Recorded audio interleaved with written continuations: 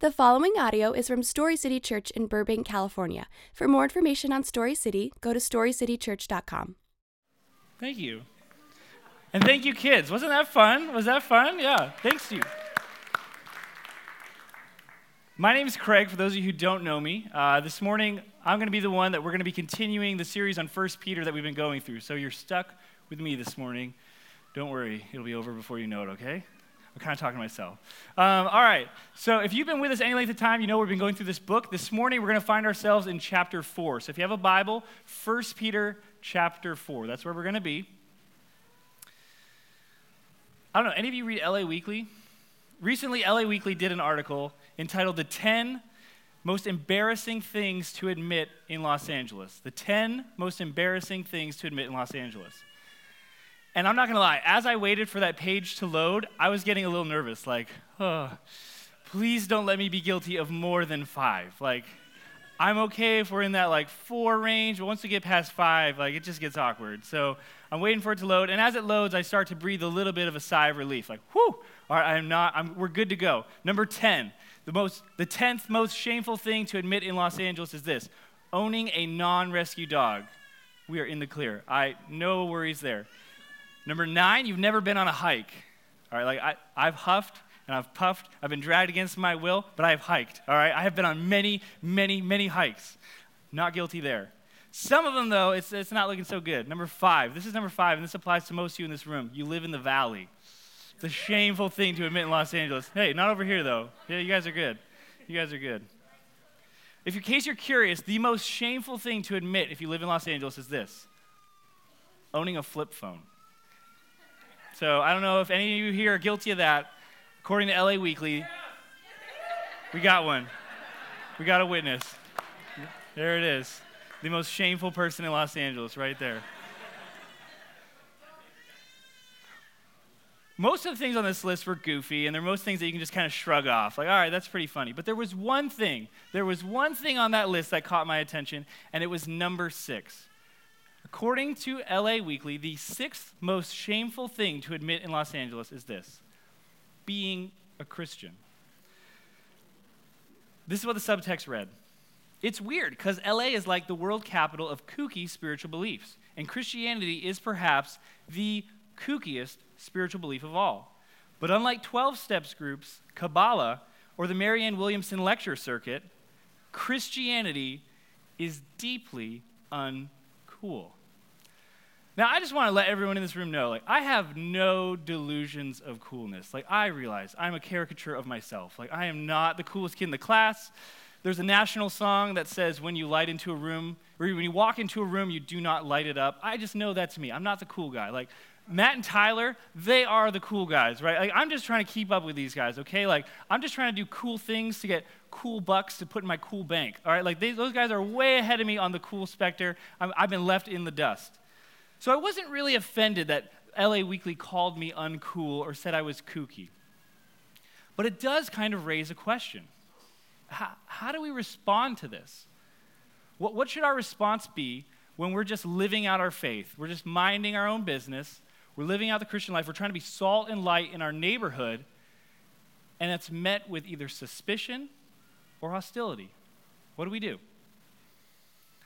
The great reformer, Martin Luther, once said this about human nature. He said, human nature is like a drunk man on a horse.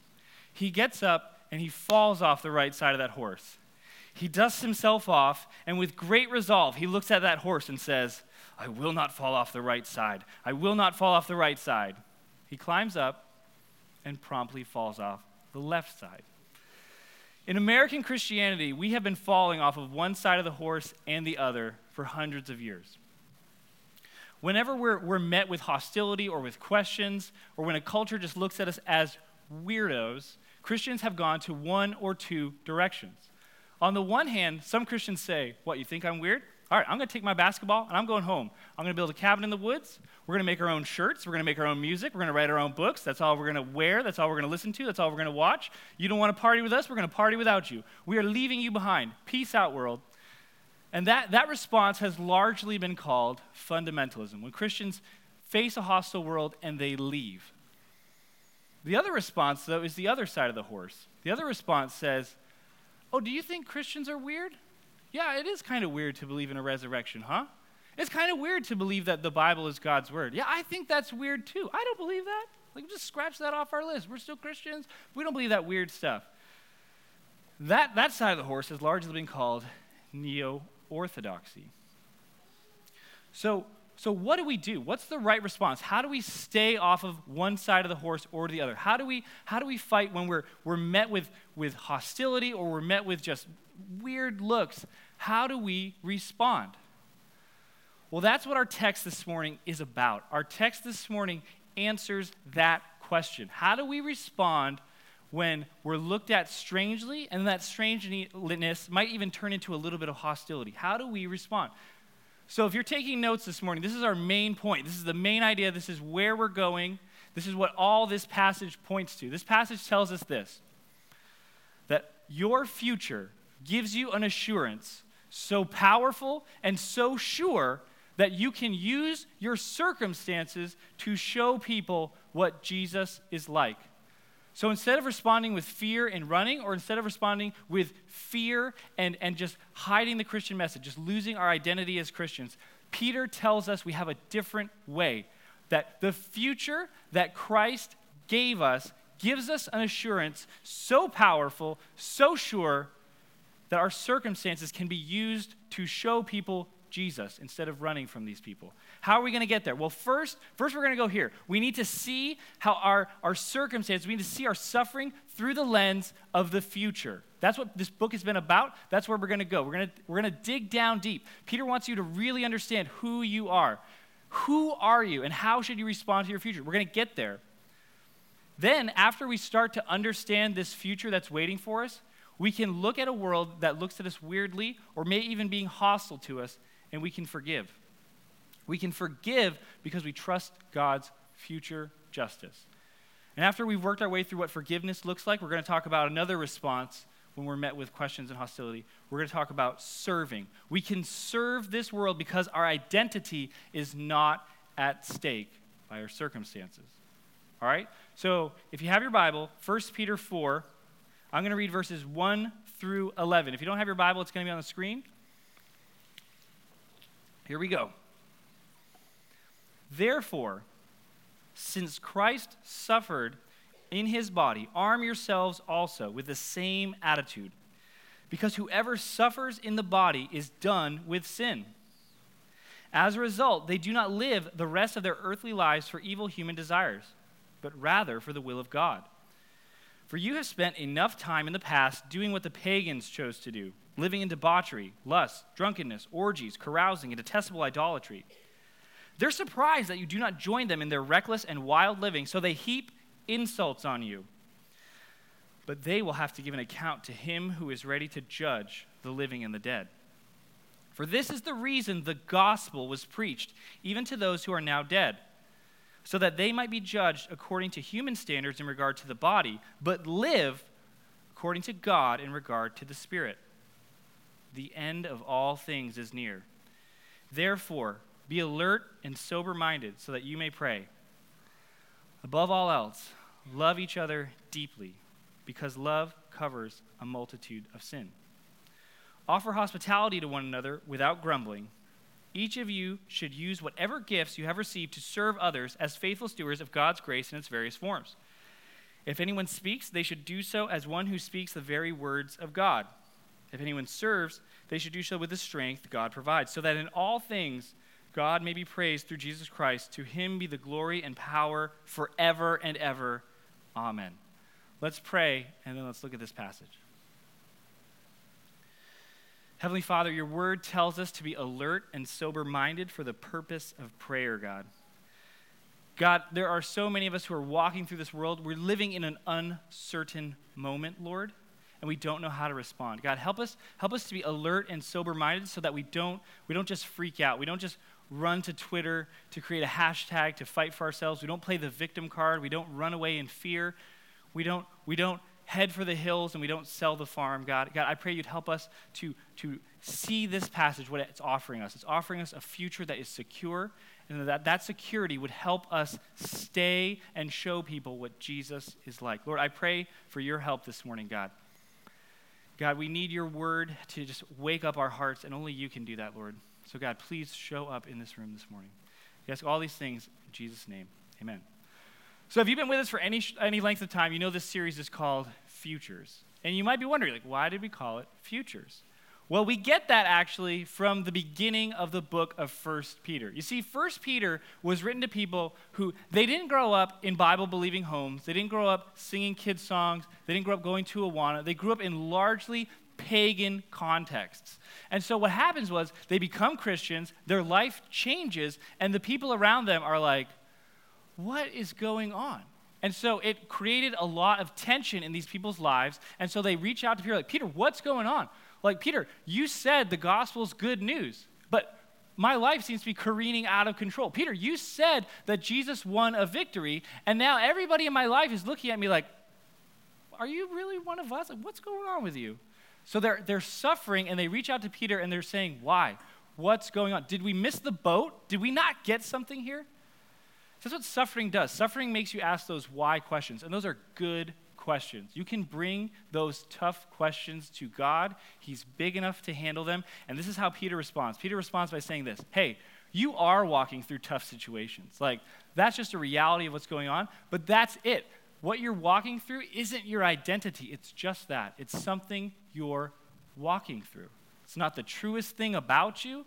It's not your identity. What is your identity? This is how he opens up the book. This is what he says. He says, because of the victory of Jesus, because Jesus rose from the dead, that gave you an inheritance. And what does he say about that inheritance?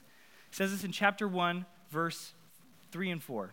He says, this inheritance can never perish, spoil, or fade. It's an inheritance that's being kept in heaven for you, who through faith are shielded by God's power until the coming salvation that is ready to be revealed in the last time. So what Peter's saying is, hey, yeah, you are walking through tough circumstances, but guess what? There's a future, cool, yeah. There's a future that's waiting for you that is better than your circumstance. This future can give you an assurance. This future is the truest thing about you. He's trying to work. He's trying to peel back the skin and dig this deep down in you. This is your identity. You're not one who suffers. You are an heir of the kingdom of God. Let that shape the way you look at your suffering. Imagine if we took John Lennon's thought experiment, if we took that seriously, okay? Imagine there's no heaven, right? It's a great song. I'm really not trying to poo-poo on John Lennon, I promise. But like, if we really did that, if we really imagined there's no heaven, what does that mean when we approach suffering? When we approach things that don't go our way? We got to fight for ourselves. There's no justice coming. This is it. So you stole something from me, I got to get that back. But Peter's saying, no, this world isn't it. He's trying to lift our eyes up and point us to the future that Jesus won for us. What kind of future is it? Well, it's an inheritance that cannot spoil, perish, or fade. So if you leave it out of the fridge all night, it's not going to go bad. If it takes him a long time to come back, that inheritance won't lose its luster. It's still waiting for you. Well, yeah, but people are making us suffer. Like, we're looked at like weirdos. What are we supposed to do? Well, you know what? It's being guarded in heaven. None of these people who are making you suffer can take anything away from you. This is a future that's so secure you can walk through these things and it doesn't have to destroy you. It doesn't take away the pain. Yeah, like there are people maligning you, that hurts.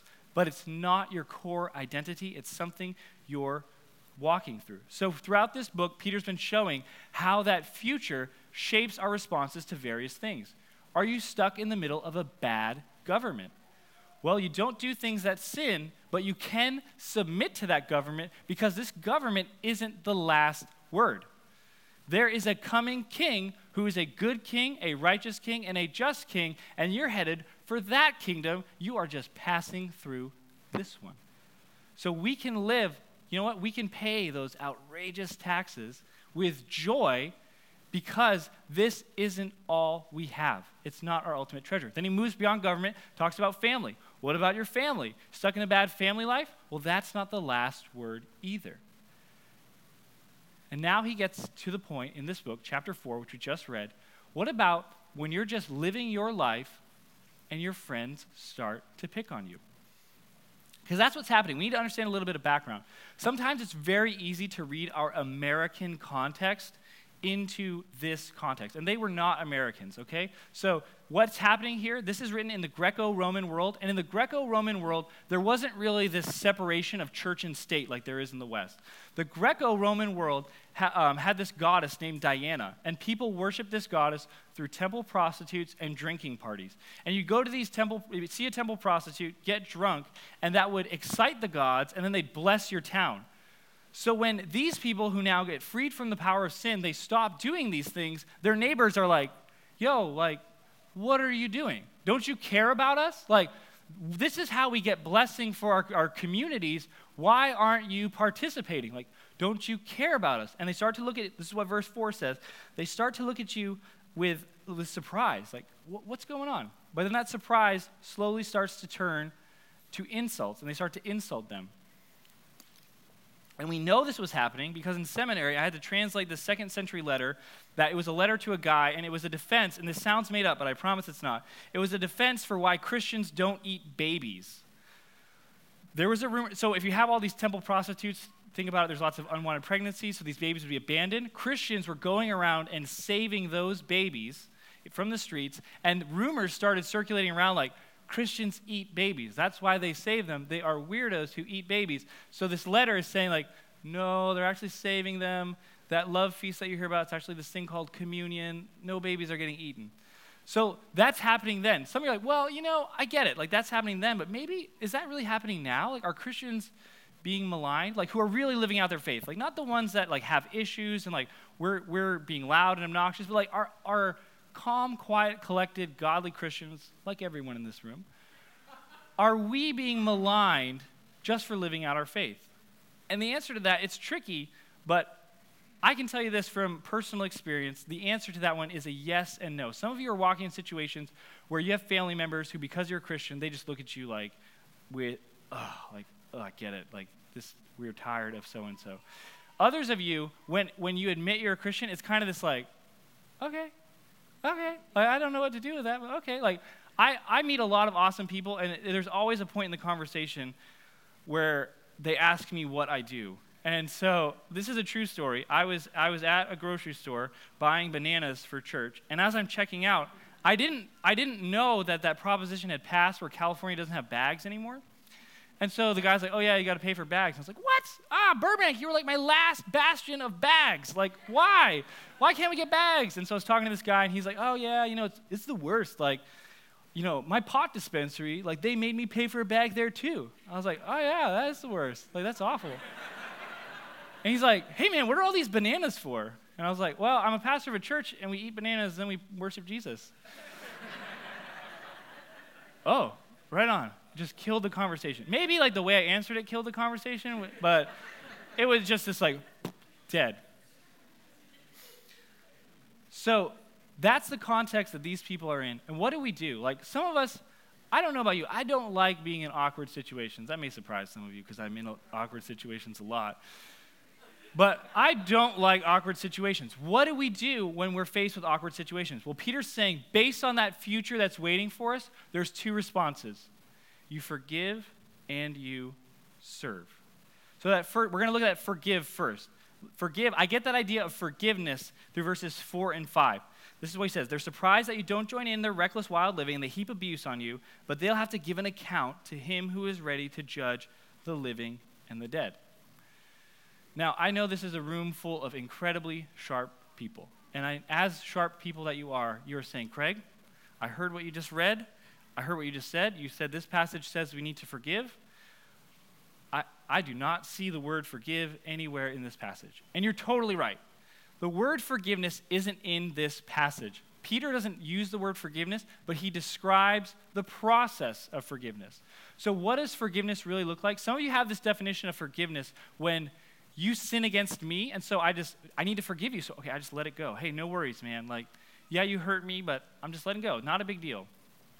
That's not how the Bible defines forgiveness. And what Peter is describing here is how the Bible defines forgiveness. How the Bible defines forgiveness is when you wrong me, I have two options. I can either personally seek my own justice and punish you, whether that's either emotional or actually physical. So if you embarrass me, if you make me feel small, I can take justice into my own hands and say, I'm going to embarrass you right back. I'm going to make you feel small. Or I can actually physically go after you, which in my case is a terrible idea. But what forgiveness is this. Forgiveness recognizes, vengeance is mine, says the Lord, I will repay. Forgiveness says, hey, you harmed me. That harm was real.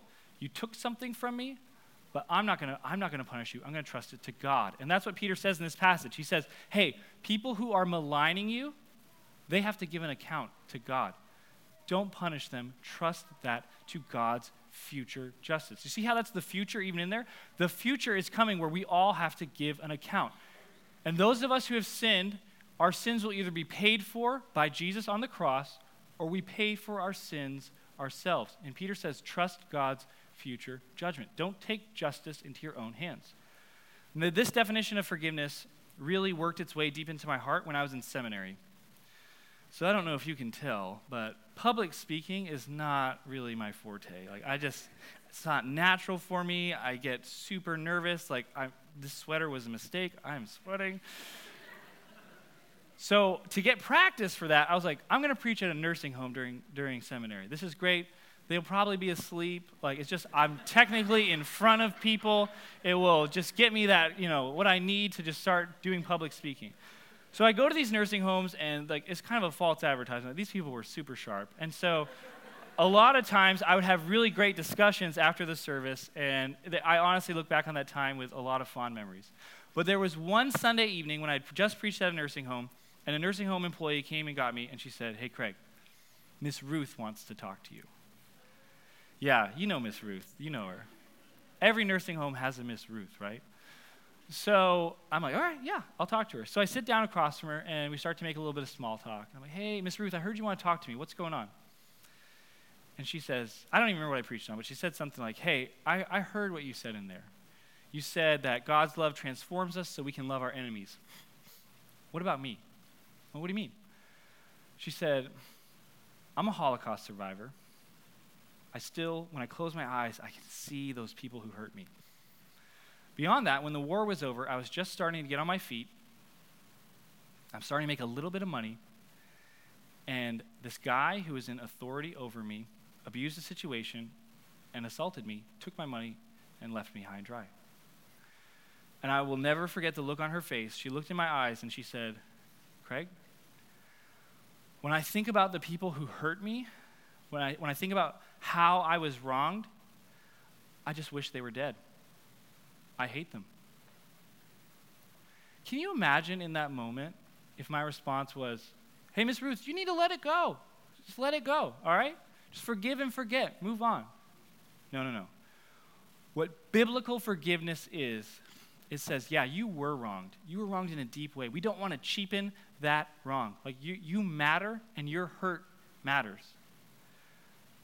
But you can't take justice into your own hands. You have to trust. There is a coming day when they will give an account for that to a righteous judge. And you have to trust his justice. You can't take that into your own hands. See how the future helps us respond? The future helps us respond, this isn't it. I don't have to fight for my own justice. I have a king who's fought my battles, and he will fight for my justice in the future. Some of you are really suffering. Some of you, things have happened to you that are unspeakable and horrible. This is the response we have. Some of you are just living your life and people think you're like a weirdo. They write articles about you in LA Weekly. Your response is this, hey, I'm not going to go after that person. I don't need to punish you. I can trust that to God. But the purpose of trusting it to God is not like, you wait. Listen, Peter fights against that attitude as well. He says this is the reason the gospel was preached even to those who are now dead, so that they would not be judged according to the body, but they would live according to the Spirit of God. We forgive so that we can give people a picture of the gospel. And that's what he says earlier in this book. He says this. He's describing Jesus when they hurled insults at him. He says, when they hurled their insults at him, he didn't retaliate. When he suffered, he made no threats. Instead, he entrusted himself to him who judges justly. So when Jesus is at his crucifixion, when he's being judged, and when these people are heaping insults on him, he's not like, you're right, I am pretty stupid, I'm sorry. No, he knows what they're saying is wrong, but he's entrusting himself to a judge who will take care of this mess one day. So that's the first thing. That's the first way we can stay present. We forgive. We have a future that's so secure, it enables us to forgive. What's the second way? The second way, well, really it's number 3 on there. That's confusing, and it's my fault. After we've forgiven people, we move into a posture of service. And we can serve because our circumstances don't put our future at stake. Have you ever worked with people who their identity is just at stake with everything? They want you to know, like, hey, I'm a financial service representative 2. Like, not 1, 2. I want you to know who I am. Their identity is at stake. They just got to let you know that.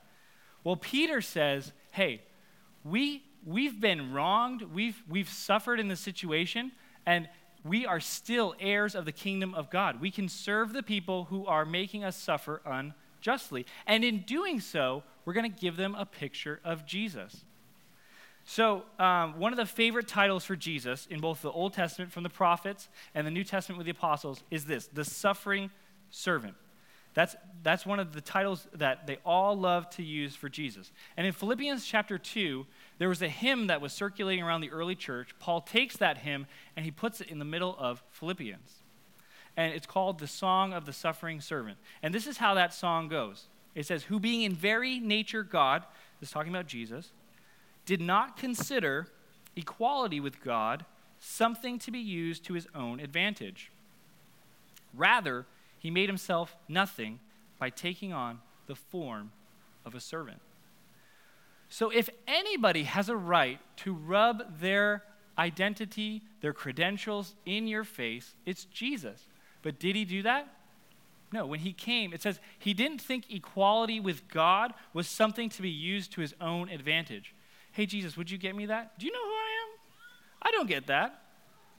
I have a friend that lived like this in a weird way. So Amy and I, we have a good friend who, when he was 27, he got his PhD and an associate professorship, like just a super smart guy. So he looked really young. And one of the things that he loved to do was he loved to mess with his students that were coming in to take his class. He would sit with them before each semester, before the class started, and they'd be like, oh man, like I've heard about this young professor. I'm so excited to take him. He's super cool. He's really smart. He's like, nah, the guy's overrated. And they're, what? Yeah, I wouldn't take this class. Like, he's just not that cool. And they're like, no. Like, I've heard all these things. He's really highly rated on Rate My Professor. Like, you gotta take this guy. I wouldn't take this class. Okay. And so they start talking, and then as class starts, he loved going up to the lecture and just looking at horrified looks on these people's face, like, oh, what is this guy doing? And he loved messing with people that way because he had nothing at stake. He was young, but he wasn't like, hey, do you know what? I finished my PhD really early. You know who I am? No, his identity was secure. And that's what this passage says about us. It says this. It says, above all. Whenever Scripture says above all, we do a really good job to pay attention. Above all, love each other deeply because love covers a multitude of sins. Offer hospitality without grumbling. Each one of you should use whatever gifts you have to serve one another. Serving is only made possible, true biblical serving is made possible by people who their identity isn't at stake. But hey, let me get that for you. Did you see I got that for you? Did you see that? Yeah, I did that. You know, we don't want to like turn the game that way. But it's like, hey, you know what? Yeah, you wronged me. You called me a name. The last thing I want to do is I want to serve you, but I'm going to serve you. And that gives people a picture of the Savior. Like I said earlier, Matt and Tyler are way cooler than me. And also, there's no clock. I have no idea if I'm like way over, but all right, thanks, Tom. So, Tom is way cooler than me too. So, Matt and Tyler, way cooler than me, and so I'm always looking for opportunities to put cool bucks in my cool bank. And so I was at the library the other day, and I found it. I found a way to be cool at the library. There was Rolling Stone magazine had compiled all the essential interviews of Bob Dylan. I was like, hey, that's what cool kids do. They read. I got this. And so I started reading it, and it was really interesting. In 1964, Dylan was being interviewed by The New Yorker, and they asked him, like, hey, what's it like being famous?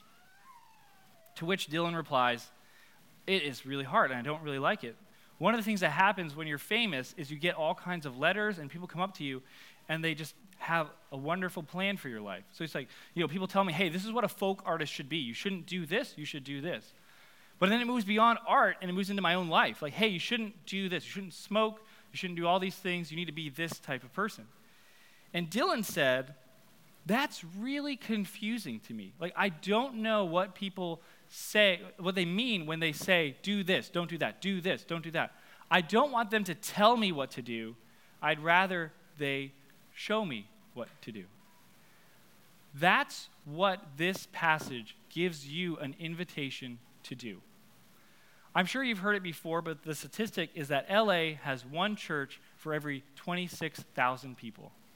Okay? So this LA Weekly article, I'm confident, I don't know, but I'd be willing to bet money, is born out of the soil of someone who just doesn't know Christians.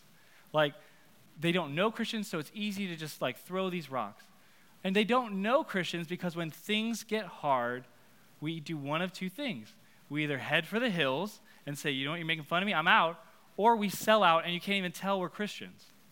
Well, what Peter is saying is this, hey, your future, that future that's waiting for you, it's giving you an inheritance that lets you stay. It keeps you here and it lets you paint a picture of Jesus for people who would otherwise never see him. So instead of running when we're insulted, we can forgive. We can say, you know what? You're heaping all these insults on me. You know they're not true. I can let this go.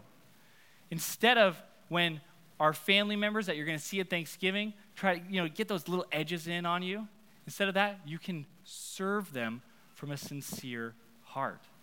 And in doing so, you're showing people what Jesus is like. When he was falsely accused, what did he do? He didn't say anything. Why? Because he was serving mankind by dying for our sins. He was able to do that because his identity was so secure. And now we paint a picture of Jesus for a culture that desperately needs that picture. Isn't it kind of a funny reaction that when we get picked on, we run? Nassim Taleb, he's a controversial investment guru. He has this book where he talks about how there are certain plants that it takes harsh conditions for them to grow. Christianity is one of those plants that we grow really well in harsh conditions. So I don't know what the future holds for any of us. I don't. The future has been on a lot of people's minds. The future of this country, the future of technology. Is AI going to take all our jobs? Are driverless cars going to, what's happening? We don't know the future. But what we do know is we have a future that's waiting for us, where we're heirs of the kingdom of God. So whatever happens to us, we can show people Jesus and invite them to be heirs of that same kingdom. Let's pray. God, I thank you for your word. I thank you that your word is clear and that it speaks to the situations we walk in. God, I pray that you'd help every one of us, Lord. We are all going to be able to tangibly apply this passage this week, Lord, around family members. God, I pray that you would help us not to cower in fear, not to lose our Christian identity, and not to head for the hills, but to be present, to represent Jesus for people who normally don't get to see him. So God, I pray that you give us the strength and the courage to do that. I pray for all of us that we would do that in community. We would encourage one another, God. I pray you'd help us to forgive and serve our neighbors. I ask you all these things in Jesus' name. Amen.